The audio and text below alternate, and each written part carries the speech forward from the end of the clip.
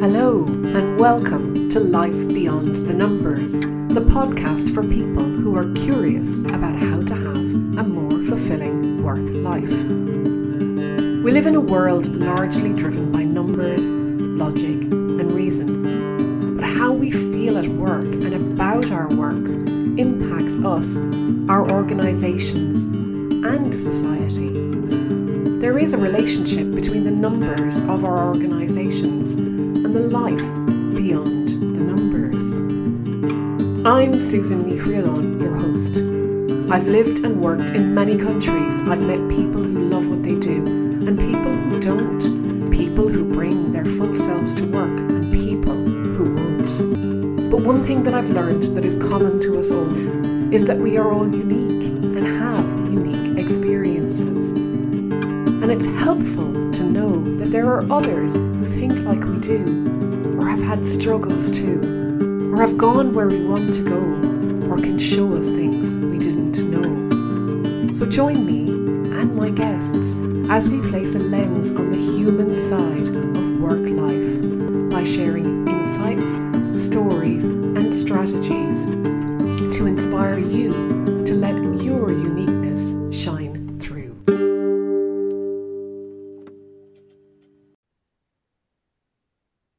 Well, today I am delighted to be joined by Kery Boucher. Kery, you're so welcome to Life Beyond the Numbers.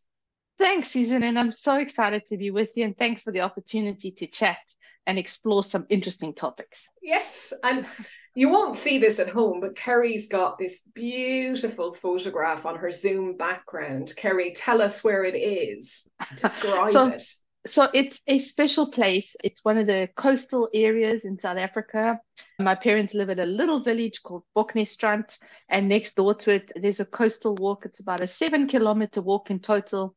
You start off in the forest, and just as you get to the top of one of the sand dunes, there's this little bench, and then you can sit there and you have this green forest, and then all of a sudden in the distance, you see the sand and the blue ocean. And we went for a walk, got up there, took a pic, and I love it as my background because it kind of just calms you and just reminds you of summer and makes you feel happy. Absolutely. And like the minute you put it on, I could feel myself relaxing even.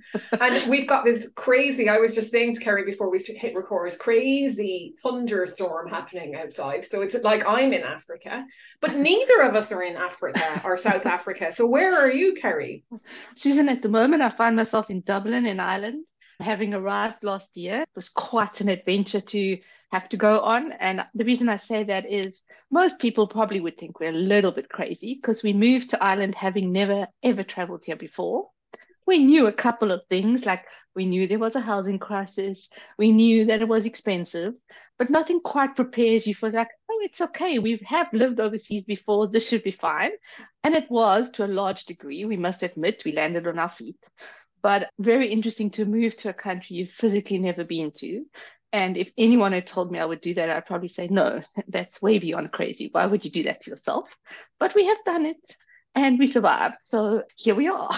Yeah, and as you're saying that, it's interesting because actually I moved to quite a few countries that I'd never been to before, always on a temporary basis though. But it is, I mean, when you arrive there first day and you're going to live there, it's a very different thing to go on holidays for 2 weeks. Yeah. And we'll come back to that a little bit more, I think, later. The first time we spoke, you said we learn by things that make us feel uncomfortable. So I'd love to get some stories from you on what you mean by that, because I think I get it.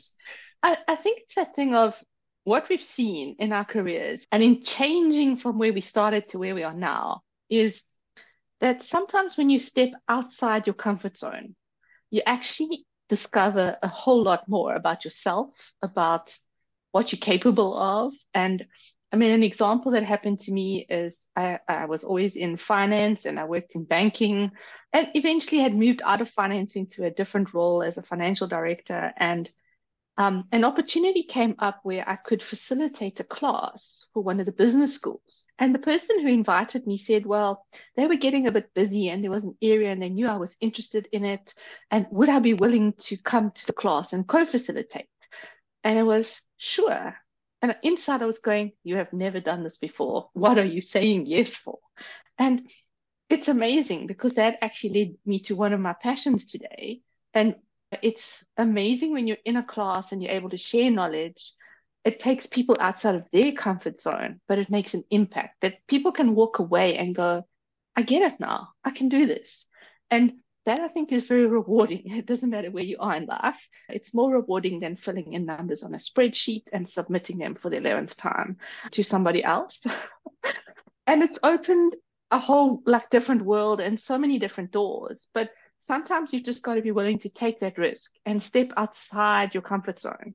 And having done that, it kind of empowers you to go, well, if I can do that, maybe the next time it comes along, I could take that and run with it and do something completely different as well. So I think from that perspective, and we always joke when we're in the classroom and facilitating and chatting to people about the programs and leadership development, it is unfortunately true. Learning really happens outside your comfort zone. If you're comfortable, you might hear stuff and it might be knowledge, but it's really when you experience it and work with it and go, okay, wow, this is something I can internalize. And I think it reflects a little bit about your personality and you learn about yourself. And that's always important because you learn more and you grow. And that's what's so interesting, right? It opens new doors, new journeys, new pathways. And I think life takes you sometimes on very different paths to where you started. Absolutely. And it's interesting, isn't it? Because some of us might get that feeling, oh, I can't do that, and just say no, and not even put ourselves forward. When actually, of course, we can do it because we're way more resourceful than we give ourselves credit for often, aren't we? So, with the benefit of hindsight, Kery, when somebody is given an opportunity and they're on the fence and they've got all of this stuff coming up inside, like what's a good first step? Other than just saying yes immediately, because some people just won't do that. Yeah, I think you do have to do a little bit of an assessment, right? To say, what do I stand to gain? What do I stand to lose, right? And I think it's always that sort of cost benefit, right? If I do this and it doesn't work out, would it actually have cost me anything? In my scenario, when I first did that, I was on a contract and I had options. So it wasn't, well, if this doesn't work, oh, I've made this choice and I have to stick with it. And I think it's about experimenting and going, okay, this may be what I want to do. How do I do it in a way that I'm not putting a whole lot of risk into it? So I'm not recommending anyone who's got a passion for facilitation quit their day job and go and do that without having like proper planned it. But I think it's just sometimes opportunities do cross your path for a reason. And you may not have attempted the thing before, but you have to ask yourself, what do I have to lose if I give it a go? And if you go, well, not much, and if I don't like it, I don't have to keep on doing it. And I think a lot of us were brought up, well, you must choose a career and you must follow a path and you must climb the ladder. And that might not also be the right journey for you, to be honest. That might be the wrong choice. My husband and I always say this. We experimented when we were young enough that if it was a mistake, you could go back and rely on your skills and profession to develop something else. But if you didn't, and I guess the ultimate question is, would you actually regret it one day? Because the price of regret is much higher than going, oh, well, I tried it and it didn't work out. And I think I've just kind of learned, like, you have to experiment. I mean, something came up yesterday, actually. I was approached by someone who I actually don't know how they found me on LinkedIn, I think, from an international business school that's based in the UK. And we've been in touch over a while. And he reached out to me yesterday to say he's very sorry for the last minute request, but he has a panel last night that's face to face. His one panelist can't make it. Could I step in and fill the void? Now, I could have gone, do you know what? I don't really feel like it. I'm tired. I'm going to be virtual. Everybody else is in person. This is horrible. How am I going to put? I just went in, sure. This is what I'll talk about. Is that okay with you? And if it doesn't work out, I haven't lost anything. I haven't put my career at risk. And it was such an enriching experience because the other panelists was so interesting. And it was all about financial services and sustainability. It was really interesting. The one guy is setting up an ethical bank in South America. So, I mean, it's like, oh, wow, now I've got 3 new connections that I would never have met otherwise. And I think that's, you sometimes just have to go, how much of a risk is it, right? And just do it anyway, even if you might be fearing it, or those little voices are going, oh no, what are you doing? What are you thinking about? You kind of just sometimes have to go, do you know what? I'm sure I can add value because I know my stuff, and I'm just going to trust my gut and go with it.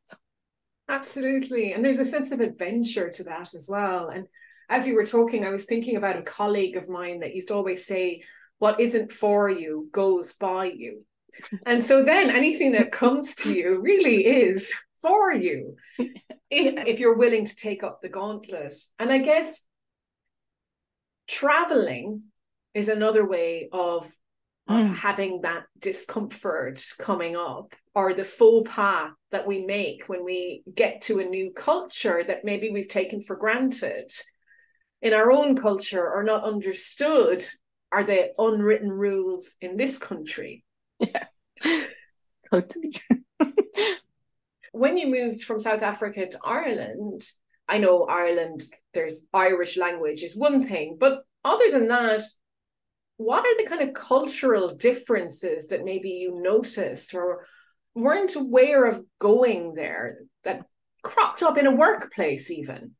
Well, I think the one thing is South Africans tend to be quite direct. We're often labeled as aggressive by other countries, and we'll say, no, no, we're just assertive. That's not aggressive. But I will say this, having spent a year away, we are actually very full on. And I think it's a little bit about how we live there. When you are living behind high walls, dealing with security risks, kind of on high adrenaline on a day-to-day basis because of the complexities and the social environment. When you step out of that, you kind of go, why are these people slow? Why are they not always like, we've said like the pace of work is different. We know that it's the funniest thing to learn, right? In the culture here in Ireland is you always have a chit chat before you get to the work. You don't just go, okay, let's start the meeting. What are you doing? No, no, no. If you do that, you're going to come across as not very welcoming. And so there are these subtleties. And the other thing we were chatting about, and then we actually figured out the answer is like, okay, so Irish people don't tend to invite you to their homes. Now, in South Africa, it's very common that if you have friends over on a weekend, you'll have a braai, which is like a barbecue, and you'll sit and chat together. And it's very normal to visit people in their homes. Most of us in our friendship circles, we'd spend time in each other's homes. And we realized it's twofold.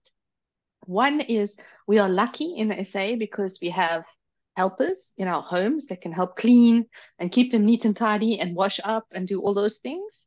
And in Ireland, you just don't have that.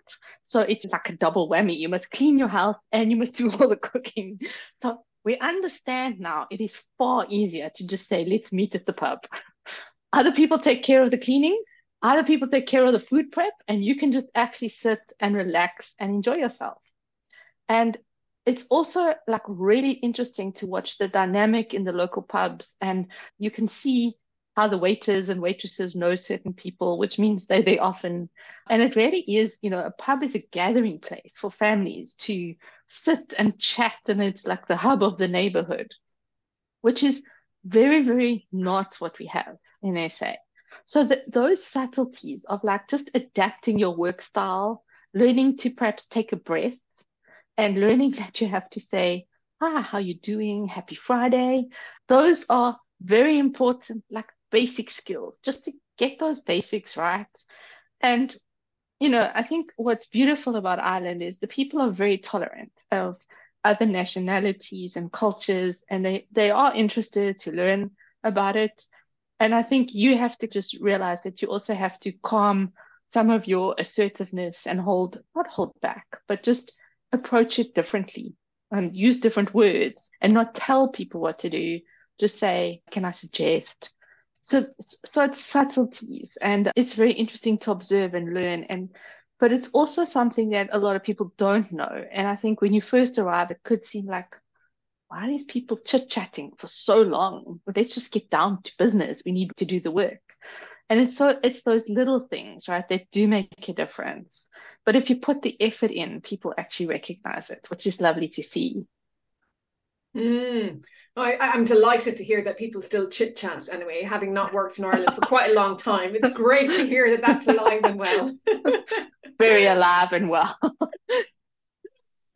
What about like a decision to relocate, let's say quarter of the way around the world, but from one continent to another?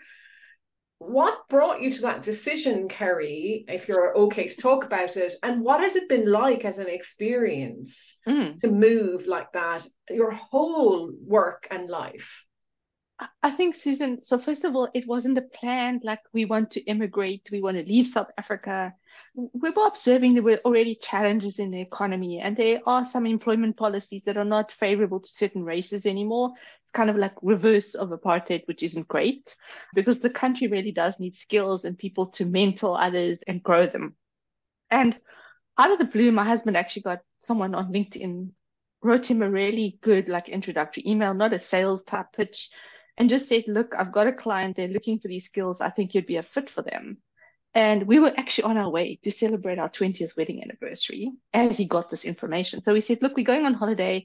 Can we chat when we get back? And I think Johannes had forgotten about it, got back, got on the call, went through 3 interviews in 1 month, which apparently was very quick, and got a job offer. And it was like, we had spoken in the last year about relocating out of Johannesburg, where we lived, because the sort of lifestyle there was getting crazier and crazier, and you don't want to live there long term. And there were some options for us to look at moving to the coast instead, which would have been a different lifestyle. And then we said, what the heck? It's a 2-year contract initially on a critical skills visa. What if we go and just have an adventure? Because the reality is we're not as young as some people who move internationally, which is one thing I think that I've learned a lesson from. And that's one of the harder things here is that you've left almost your network and everything you've built up in your sort of 25 years experience. You've almost got to park that to one side and say, well, that was that country. And now I have to start again. And I know I don't have 25 years to go.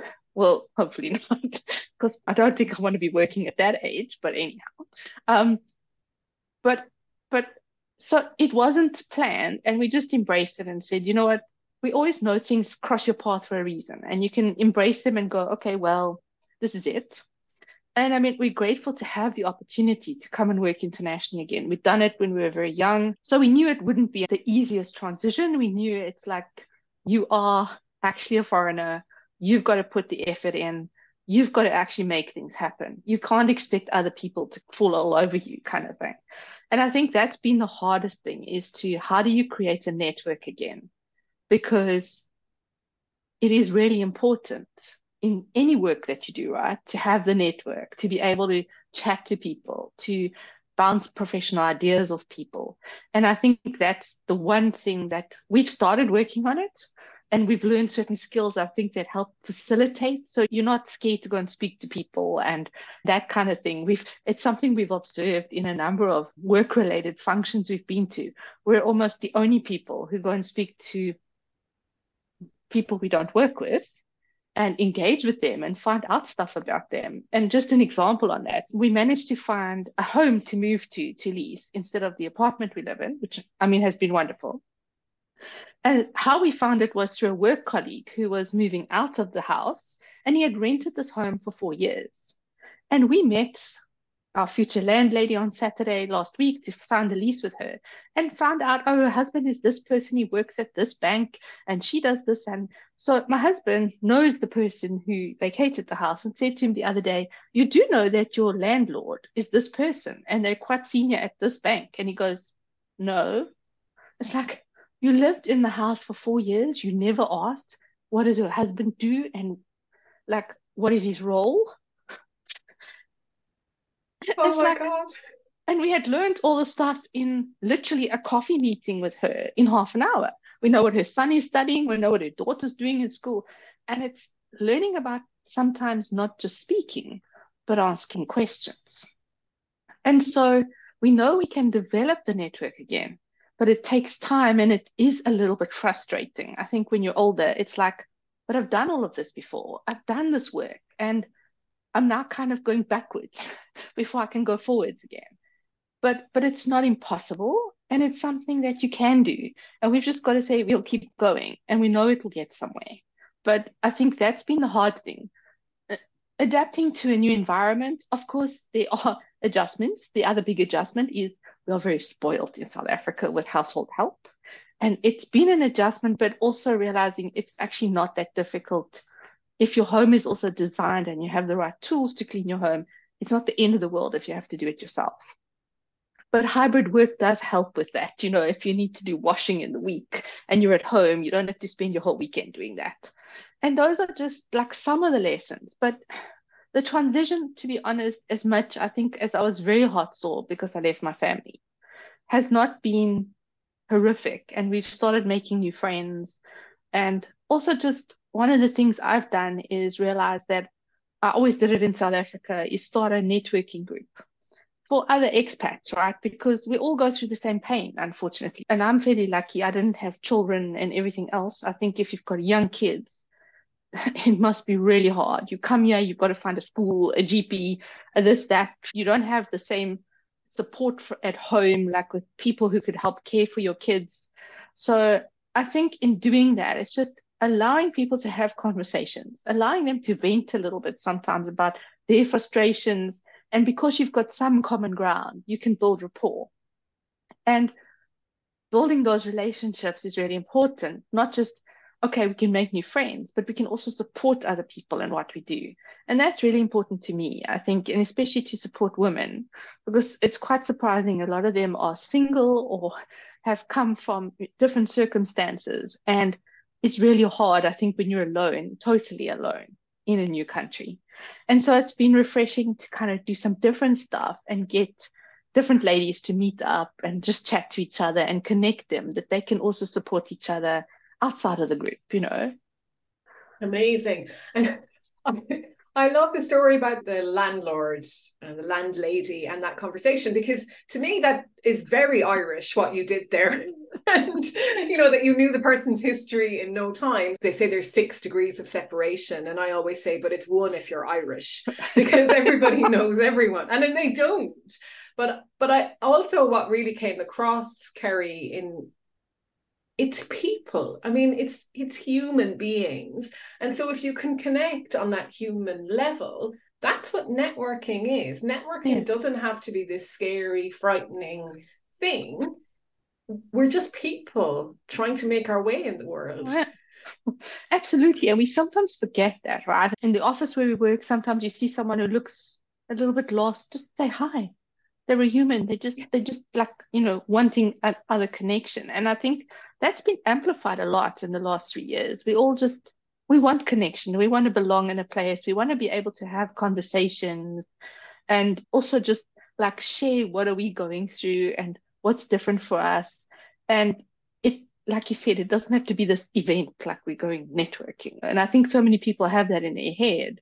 Whereas just be open, be friendly, be caring. And that's going to take you a long way. Yeah. And you mentioned as well about how Johannesburg was getting a bit crazy. And can you maybe elaborate a little bit more for people that wouldn't know what it's like to live in Johannesburg? So not to create a bad picture of South Africa, but no, yeah. But the reality is, unfortunately, because we have social challenges, right? We have a lot of people who historically were disadvantaged.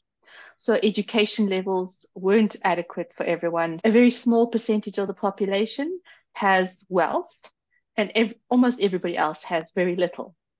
And unfortunately, COVID made that situation a lot worse. And how we've dealt with it in South Africa, and it's not unique to Johannesburg, although Johannesburg, I think, as a larger city is seeing more of it, is sometimes the basic services aren't there from a municipality delivery point of view. So in certain areas, you find that it's not cleaned up properly. It's not looked after. Roads get damaged and not fixed. We call those things potholes, and you can drive through them and hurt your car quite badly. You've got to have a car. Unfortunately, public transport is pretty non-existent.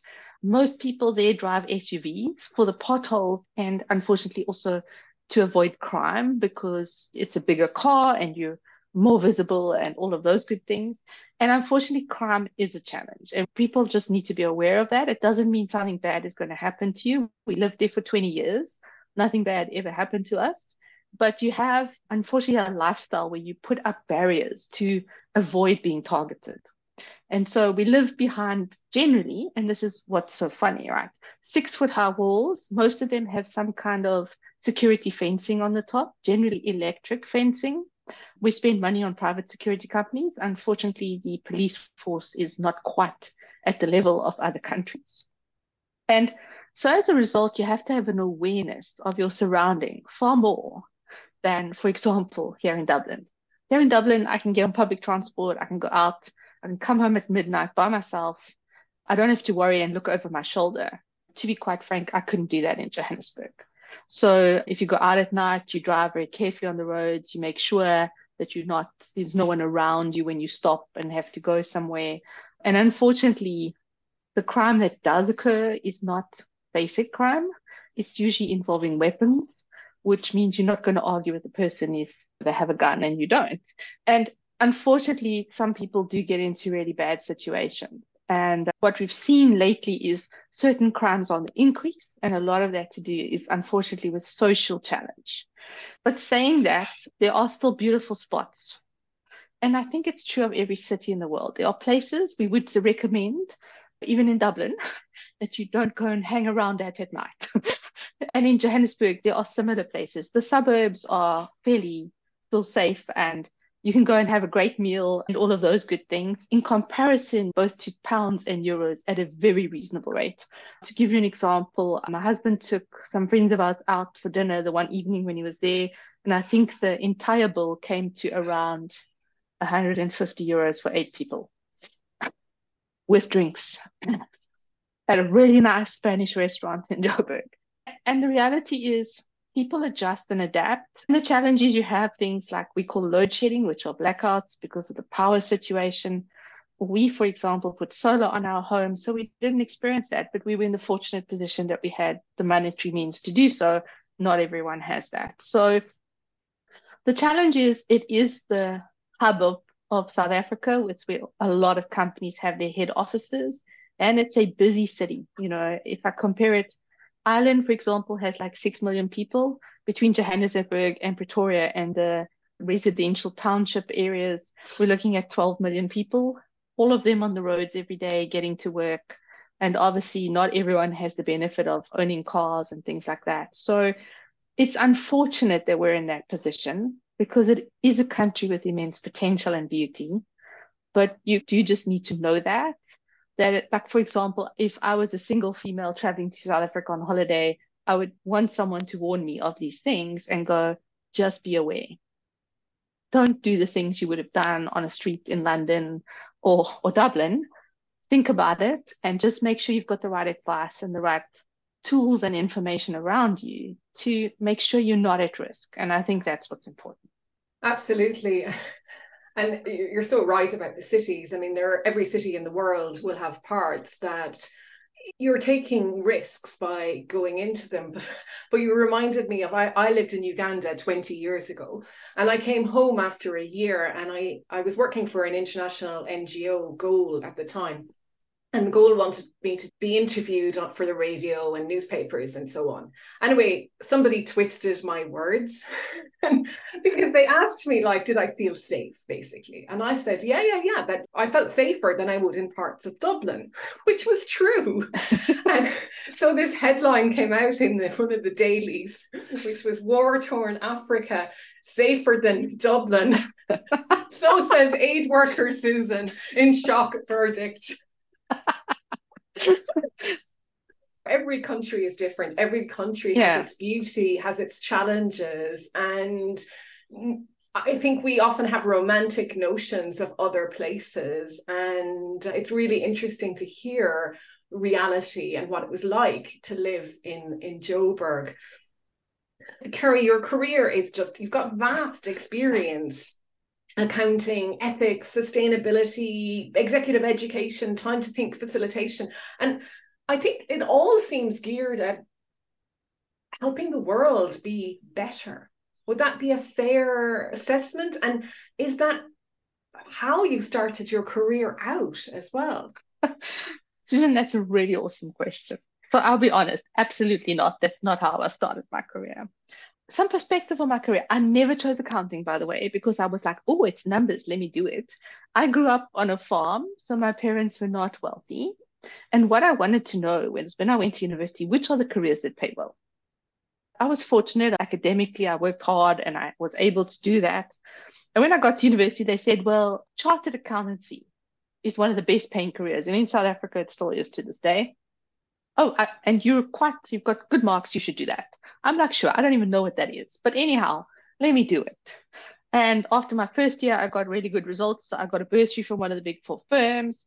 And that meant I had to work for them, which is like awesome. I've got a place to go after university. And so began this journey. And I think for me, it was always, I had a passion to understand business. That's where I think the accounting kind of background came from. But having worked in accountancy for a couple of years, I realized it wasn't really my thing to do the same thing every day, the routine. I was far more passionate about people. And it was quite interesting because I actually wanted to study industrial psychology. And then they said to me, oh, well, you can always add that on later. And I never really did.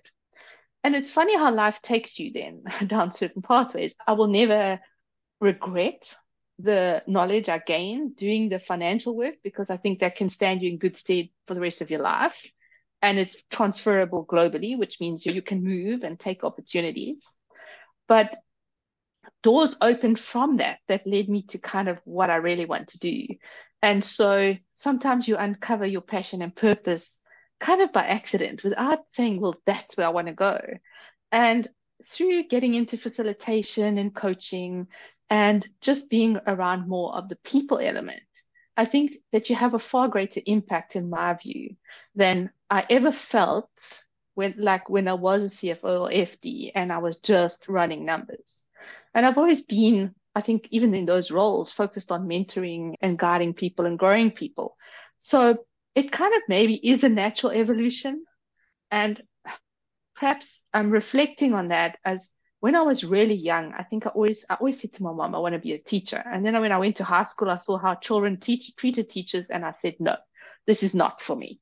I think I would be in trouble with other people like parents if I told their child one or two things.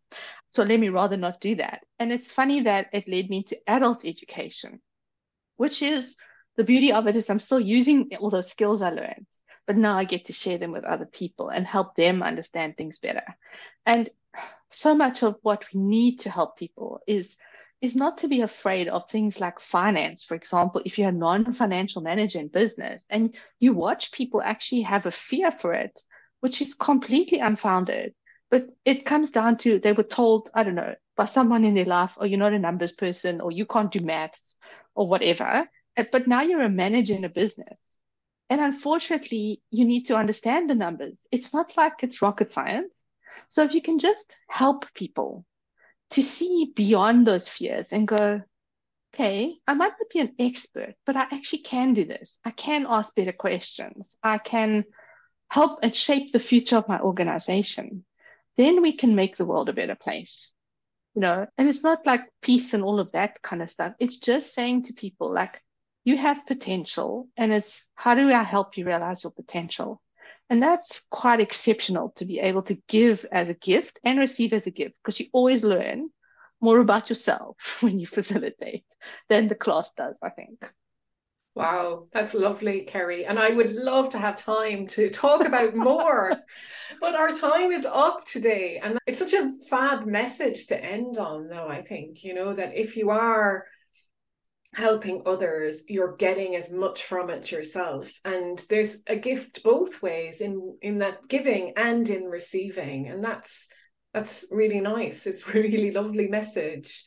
Kery, if anyone would like to connect with you, being a wonderful networker and all of that, what's the best way of getting in touch? They can look out for me on LinkedIn. I will say on LinkedIn, I had to upgrade my name. And the upgrade is this. When I got married, I kept my maiden surname, which is Boucher.